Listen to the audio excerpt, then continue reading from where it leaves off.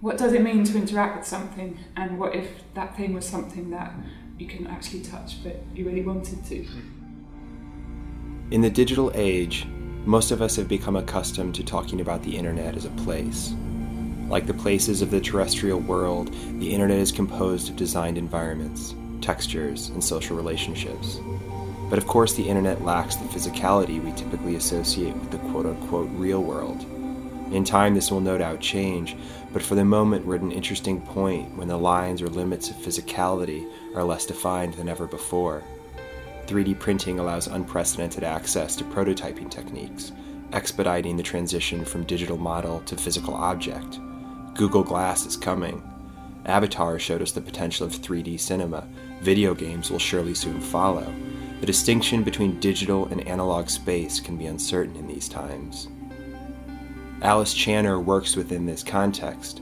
She playfully questions our relationship with objects and creates distorted or stretched worlds that we can clearly see in the elegant curve of mirrored steel, but can never physically occupy. I'm Michael James Lewis, and you're listening to Materializing the Immaterial with Alice Channer. We were at this show together, and we were talking about the gallery context. Yep. And the relationship or the expectation in the gallery context that you can't touch things. And, I think your work has this kind of like hypersensuality. You want to touch these things, like, right? As a human being, you see these materials and you want to touch them. Yeah. And you're talking That's my start point for making everything. So can you just talk to me about that, like that relationship, like working in that context and this kind of denial of sensuality or something? What denial of sensuality? I mean, like in the gallery, like we're not allowed. Well, to I think this. It really depends how you define interactivity, and I think it's a really important part of my work that, and I think this is the conversation we had at that time. It was at the opening of my South London gallery. It must have been. And maybe I imagine what I would have said to you was that I think it's a really important part of the work that you can't touch the object. And part of my experience of making them, in all of my works, there are many different parts that I'm bringing together. So, for example, in some of the multi-part sculptures, there are all sorts of different parts that make up a whole piece. And then those whole pieces are in turn parts that make up installations, and then installations are parts that make up a practice, and so on and so on. Mm-hmm. But through my experience of making these things, I have become aware of the fact that one of the things that I'm making visible are the gaps between things. So as much as there is this attempt to kind of bring things together, they often remain incredibly separate. So for example, we're looking at documentation at the moment of a show that just finished at Kunstverein Freiburg, but this image here is an image of a printed image on silk on the floor, and then there's a aluminium cast of a rock resting on top of that image, but they look like they're in different dimensions. Mm-hmm. It looks like the rock has been photoshopped on top of another image, but it wasn't. It was resting there, and it was me thinking about weight and gravity and the way in which this may and also may not be holding this to the ground. Mm-hmm. But something, I love the way that documentation is a particular thing, and it makes some things visible and some things invisible, but what it's doing here is really forcing me to concentrate on the way in which there's a huge distance between this object and this object. So the work I think it works in different directions at once. So it's important that things are brought together, but it's also important that they're held apart. And there is this question about what interactivity is, especially this is something that's quite interesting, I think, in relation to the world that we live in. What does it mean to interact with something, and what if that thing was something that you couldn't actually touch but you really wanted to? Mm-hmm. So yeah, rewind. What is interactivity, and what does it mean to have a relationship with an object or sort of another entity, another life form? Yeah. I don't know whether it's too much of a stretch to ask you to imagine that the things that I'm making can be other life forms or other beings, but I think that this is quite a complex question. Yeah, totally. Do you also, because what it makes me think of is like our relationship with the internet, right? Which is this like huge world which we're not allowed to kind of participate in. We're not allowed to touch these things, right? Like it's entirely based on immateriality. Yeah. In a certain... But at the same time, it's it has its own materiality. We were talking a moment ago about Neuromancer, which was really important for me. I was in my late teens when that book, and then also Sadie Plant's Zeros and Ones were published. And they've been really, really important for me, I think, because he describes, it sounds a really cheesy term now, cyberspace, before kind of the internet possibly existed, but he describes it in these incredibly sensual and material terms. And I think in my work, one of the characteristics of my relationship to materiality is that I don't think anything is abstract, I don't think anything's empty. I kind of refuse those terms, and so yes, that has a particular relationship to this term virtual, which I don't think that's abstract. Yeah. Either. So how then do you, because would you say that there's a distortion that happens within the work? In what way? In the way that you kind of manipulate these textures or forms, there's like a play in the materiality of them, which I would call distortion. A lot of the time I'm stretching stuff, so a lot of my work is really to do with trying to stretch objects, even in a really, really basic way. So for example, these are aluminium and bronze casts of fingers, and they're stretched. And in order to do that, I made a plaster cast of my own finger. I made a 3D scan of that. I stretched and curved the 3D scan. I made a print from that, and then I pushed it back through sand casting. So that's a aluminium cast of that cast, scanned, printed. No, cast, scanned, stretched, printed, cast finger. So the finger is stretched, and that seems to me really, really important. Can you explain, like, where, kind of how that is? What do you mean? I mean, that it is, this is like I love the process. It's nuts. It is. It's really detailed, but it's also really basic. It's just to do with me sticking my finger in front of it. Also saying, what's a 3D print? What's a 3D scan? And just putting my finger in it. Okay, so it is the actual artifact itself becomes about the process of manufacture? It's both, because this object that is produced must carry all of that within it and more if I've done my job properly. And I think it can warp the work for me to be talking about it, because I have a particularly detailed and intense relationship to it, and then it becomes something else, because this is an object, so it's separate from me and I'm a subject. But a lot of my work is to do also with confusing the barriers between those two things. But to go back to stretchiness, most of the materials that I work with, once they're exhibited, they're solid. So even fabric, it moves, but it's solid. But I've often, in order to get it to the point of exhibition, liquefied it or stretched it or contracted it. It's changed state somewhere along the way. And a lot of the materials could potentially change state again. So for example, all the metals, I imagine, as things that are kind of their potential, they could become liquids again if the temperature changed. And this is one of the things that fascinates me about metal. Yeah, this is, I think this fits nicely with the reflective aspects, right? Which are like this, it feels like there's a movement to the work, it feels, right? Yeah, and that also comes back to not being able to touch it, because I know that if I put my finger on the surface of mirror polished stainless steel, it's really cold and hard. But if I look at it as I move around it, it looks soft, and it looks like I might be able to put my arm all the way through it and maybe walk through it and kind of step into another reality. I also know it's this very prosaic industrial material that's used to make the outside of banks and cash points and the interiors of kitchens and these kind of utilitarian things. So then, the relationship between the objects in space.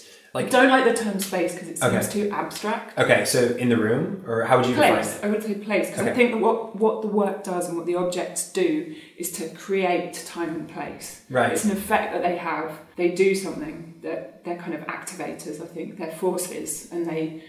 for me, it's really remarkable to install an exhibition because I see all of this happening. Most of my works, probably all of them, I can never actually see in the studio, and that's not just because the studio's 6 meters by 5 meters.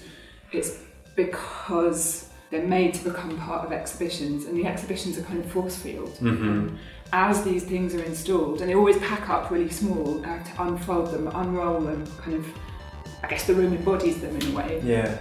The process of kind of experiencing them, unfurling and unrolling to become themselves in order to become exhibited and to make an exhibition is a process of sort of feeling and understanding and experiencing forces start to exert themselves. It's really exciting.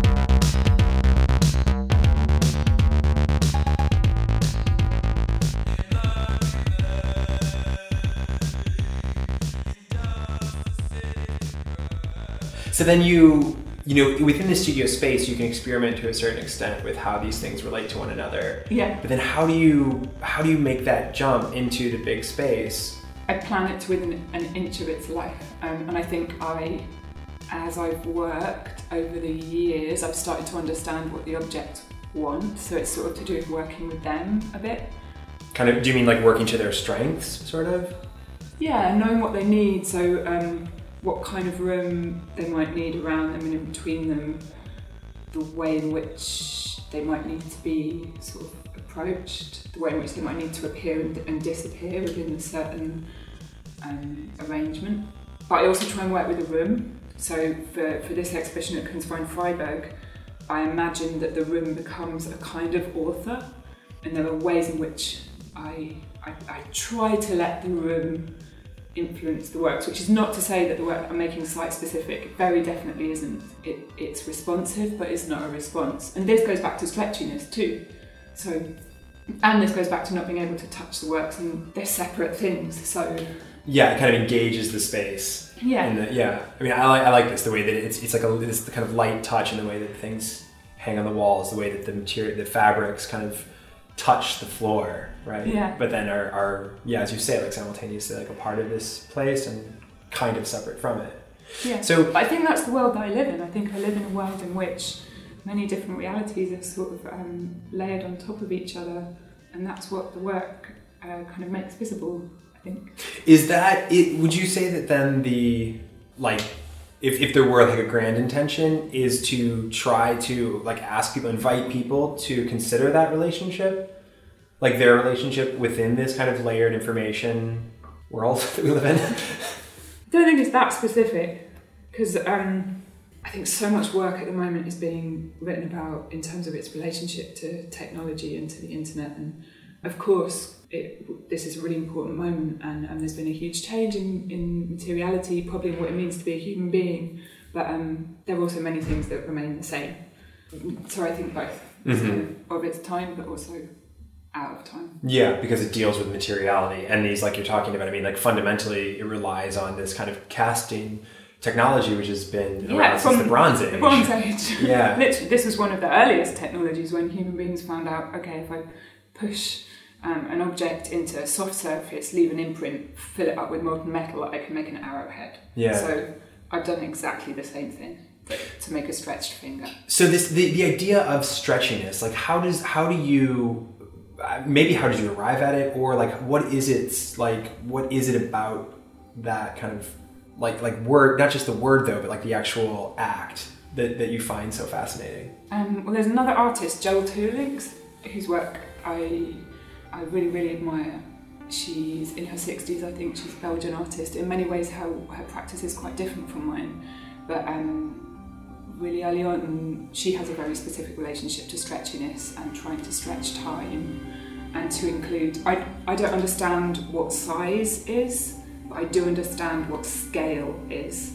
And I think within my works, and within exhibitions, I try to include different kinds of scale.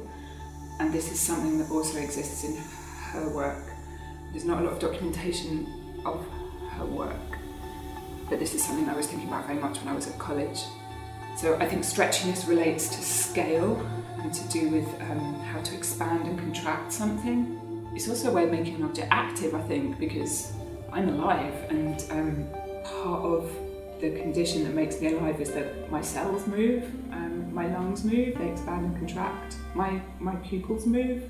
These are all things that are happening in my body, in my time and place when I'm moving around an exhibition or standing in front of an object.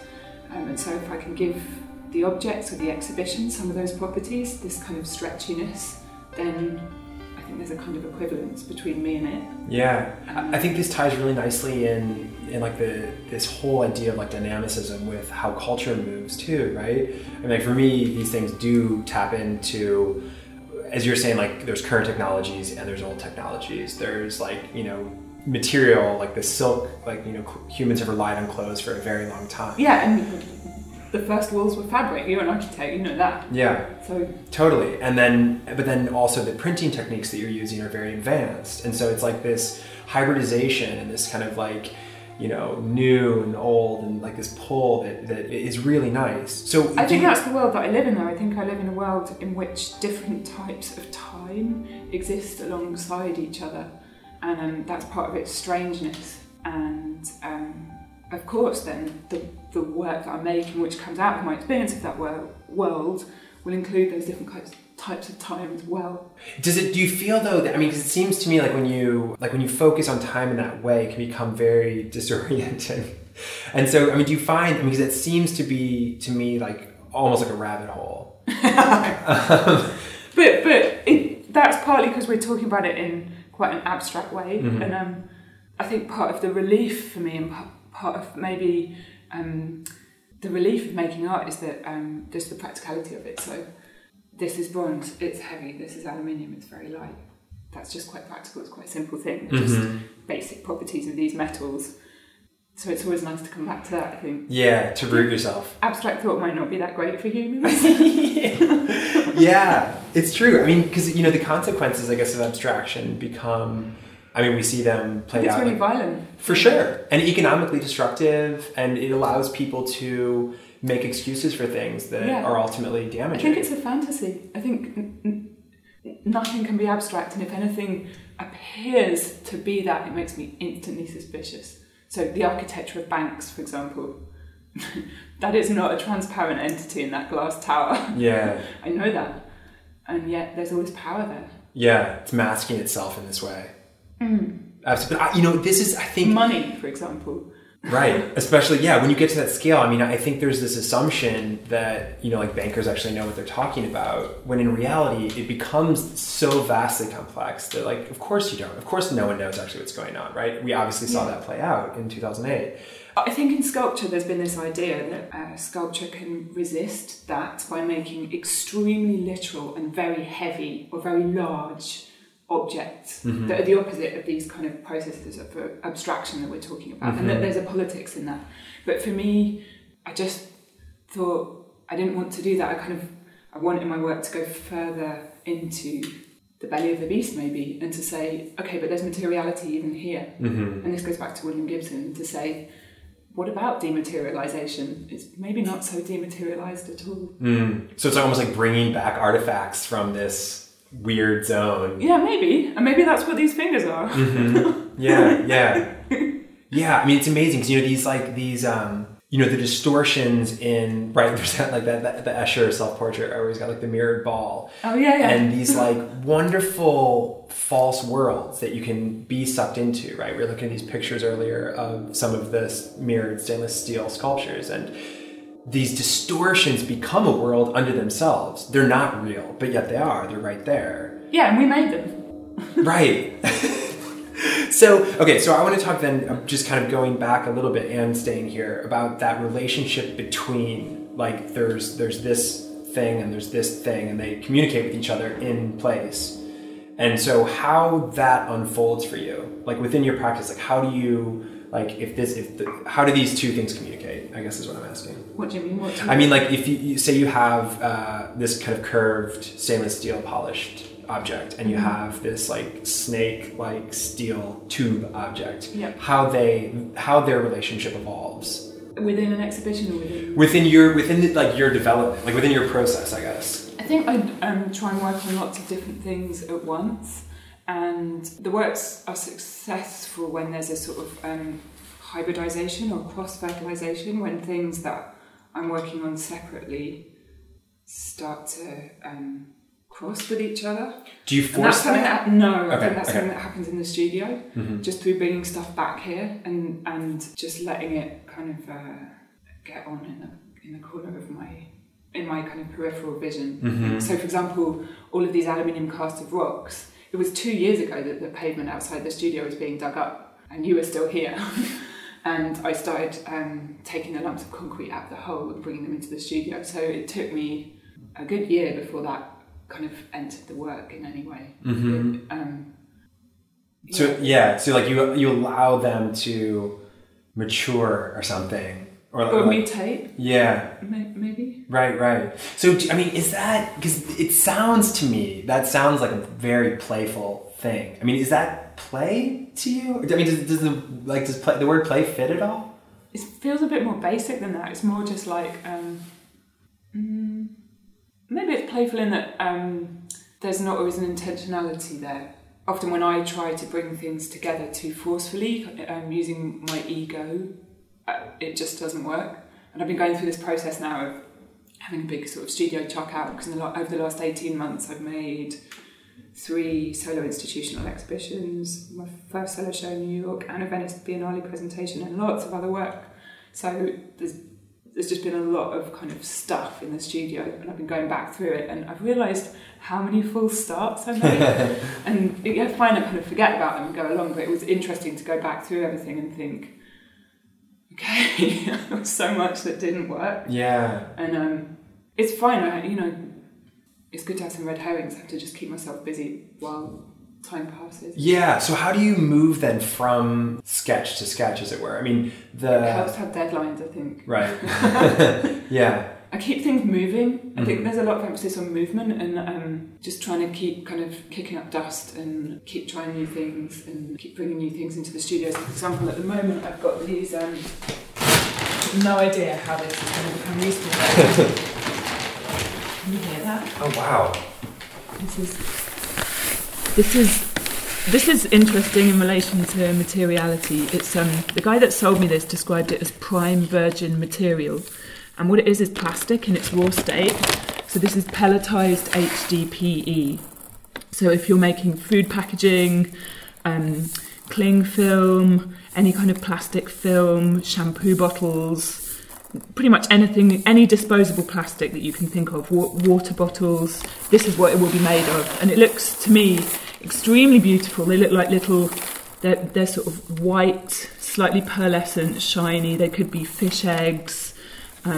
Maybe tiny sort of rough pearls, but this extremely seductive stuff is this is, I think, one of the main pollutants in the ocean. The Great Pacific Garbage Patch, this huge area of plastic in the ocean, is mainly made up of this underneath the water.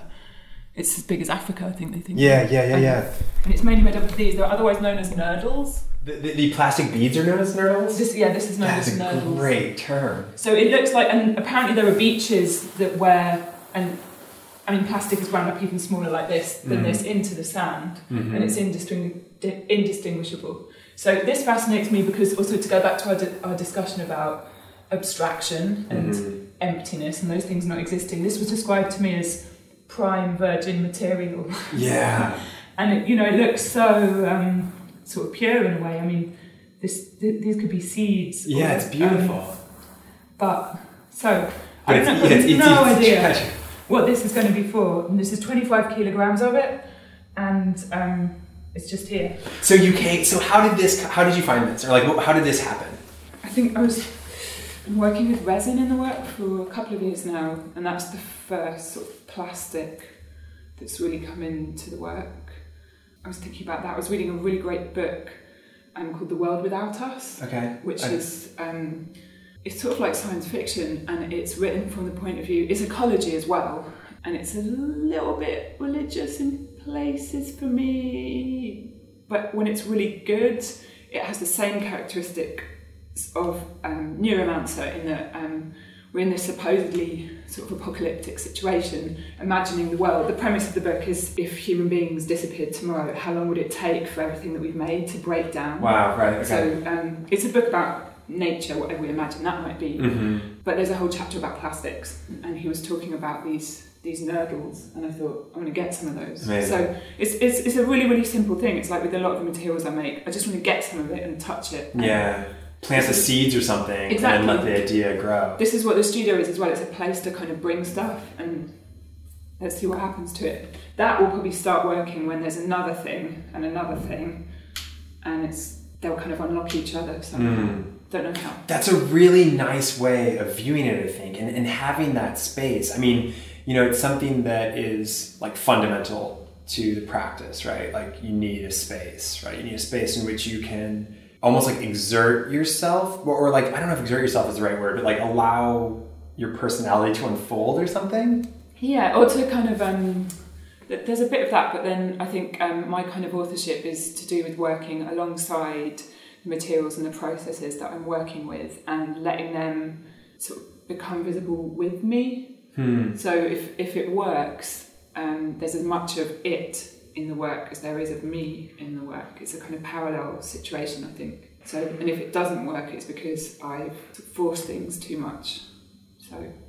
So when you feel like something's forced, it's like it's clearly not working, you're not feeling it, you kind of set it aside and you like just give it time, or yeah, just carry on with something else. Yeah. So I don't usually know either. Yeah, sure. Yeah, I think that's a really nice, like, there's a nice looseness in that, right? Of like viewing these things as like a kit of parts in a way. Yeah. And there's a looseness, but it's also really highly strung. Yeah.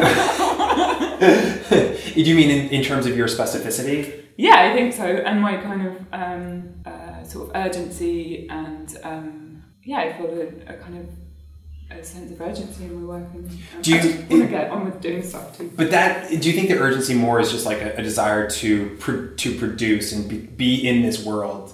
And yeah, I think it is that. It goes back to, so I remember at college one of my tutors actually accused me of wanting to make work therapeutically, and I thought, that's a funny thing to accuse me of, because surely, this is an important human activity. There's a reason why we need to do this, and it's because it kind of makes us part of the world that we live in.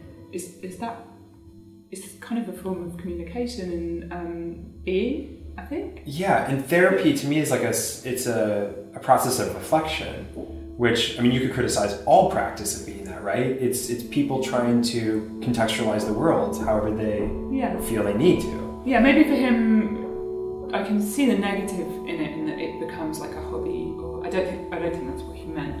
He could maybe sense a little bit of anxiety in it, but I like work that's got a bit of angst in it. I think that's good. It's the edge. Oh my gosh! If you go into the center of London, that is a reality, right? Like, we are an anxious culture, at least in the Western developed world.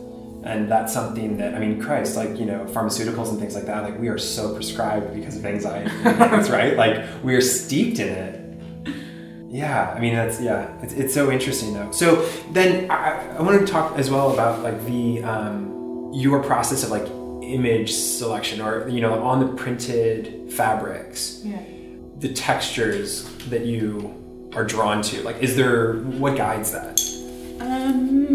Well, in the case of this work, which was, this piece is called Tsunami, it began with an image taken from an object, and the object was a pair of wet look snake print leggings, and I'd had them in the studio for about 3 years. So yeah, in a really, really simple way, the images come from objects, and I would count these two as objects. These are images that I bought from Getty.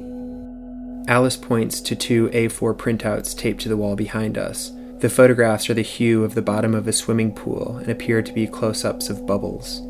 But for me, they're like any other object. They're like a snake print legging or a shampoo bottle. There's a similar work to this that involves photographing Pantene shampoo bottles and then massively stretching them so that they become columns holding up a ceiling. So it's to do with relationships to objects and wanting to flatten them, stretch them, they're quite violent, these processes, I think. They're quite extreme. But by it's very, very weird to me that by extremely flattening something, extremely stretching it, I can make it seem very three-dimensional. For it sure. often has the extreme opposite effect. I think the snakeskin stuff especially, like the prints and the, they become like these abstracted city plans to me. There's something so urban about their kind of, they're these like classic, something you learn like first year of architectural history. There are these like plans of Rome that were drawn, which are like these black, white,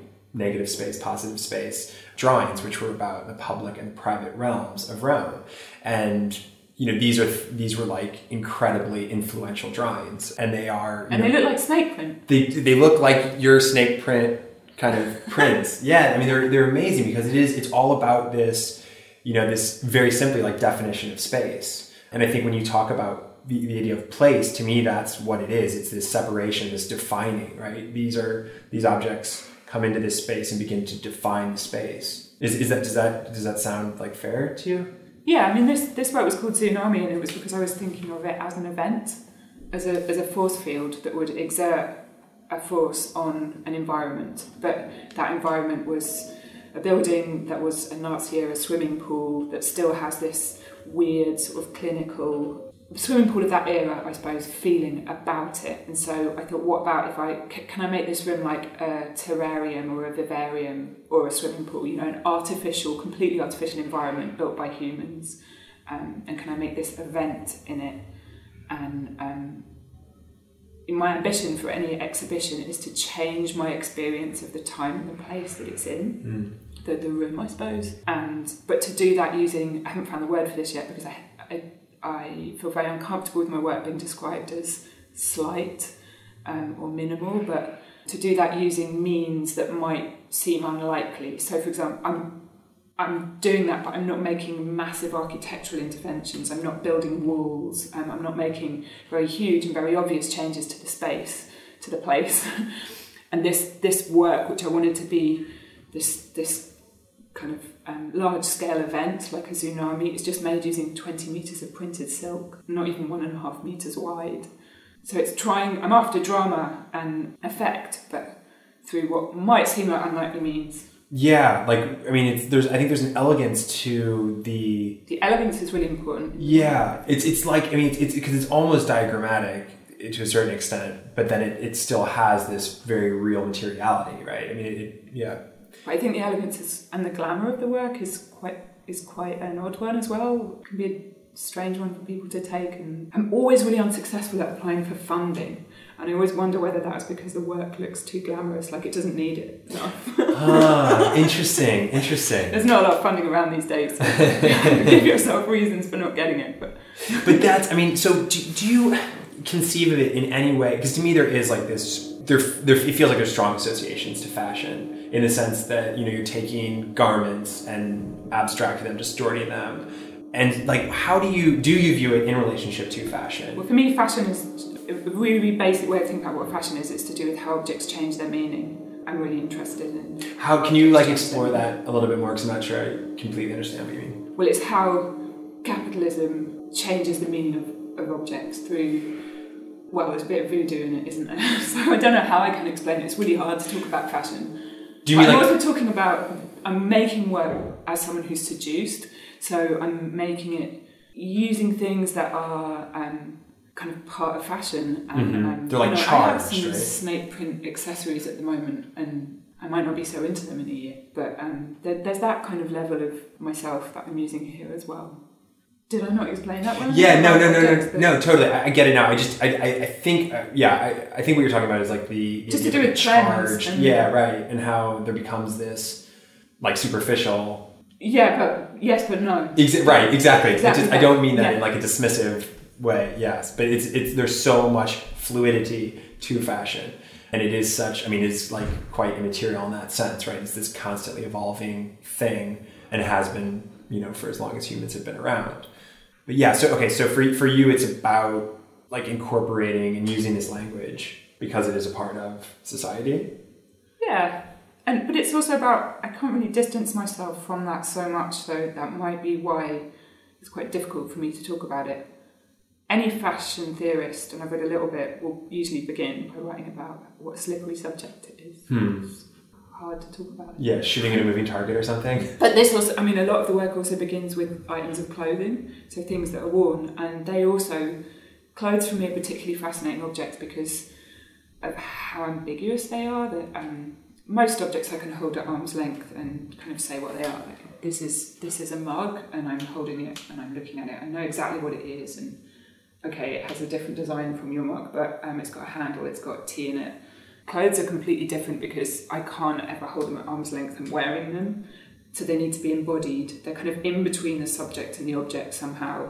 They have a contingency built into them in that I could lend my jumper to you, you could wear it, it would still be recognisable as my jumper, but it would have changed completely because you're a different person. So they have this, and I want the same kind of status for the objects that I make. That's an interesting way, I think, of describing their stretchiness or their responsiveness or the relationship to time and place.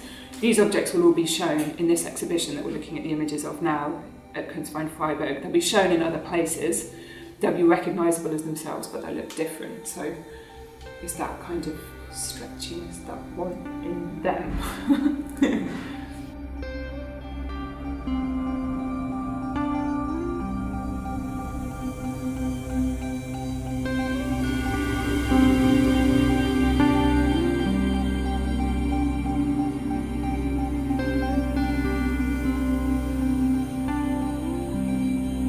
Fabric's also flat, and a lot of the fabrics that I'm using are stretchy, so the wet look snake print legging that I took this photograph from was stretchy. The jersey fabrics that I take casts from to make these works, they're stretchy fabrics, and I think the 21st century is all about stretchiness, and the knit, not the weave. So woven fabrics are all about right angles, and they're orthogonal, and they're not so stretchy. Knitted fabrics, so jersey for example, are all about stretchiness, and the knit is structured completely differently from the weave because it's all about loops, it's multi-spatial, and I think that's the world that we live in.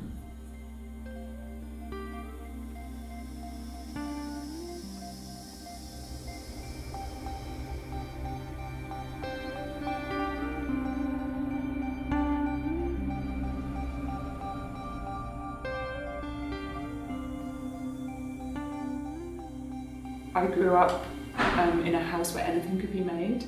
My mum was a seamstress, and my mum still is a seamstress, but one Christmas, for example, she made me a Care Bear, and I was really cross with her because how could she have thought that I would have wanted a homemade Care Bear instead of a mass-produced Care Bear?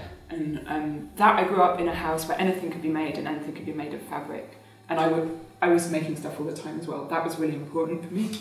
But this tension between things that are homemade or made by hand, whatever that means, because I don't think it's very clear, and then things that are industrially produced, which I don't think is clear either, because I don't even know if those two categories exist. That's a really important part of kind of who I am, and therefore what the work that I'm making.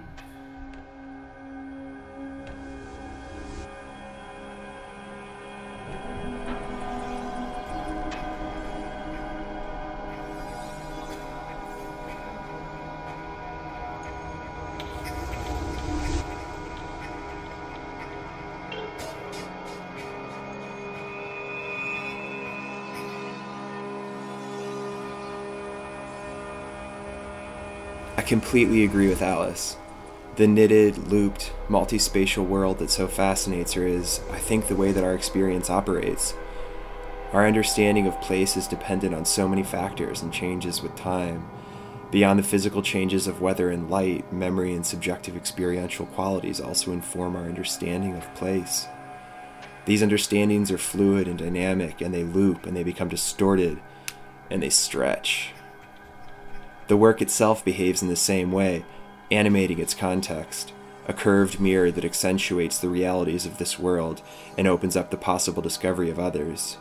In this way, the work is an invitation, a prompt that allows us to reflect on the remarkable complexities of what it means to experience the world.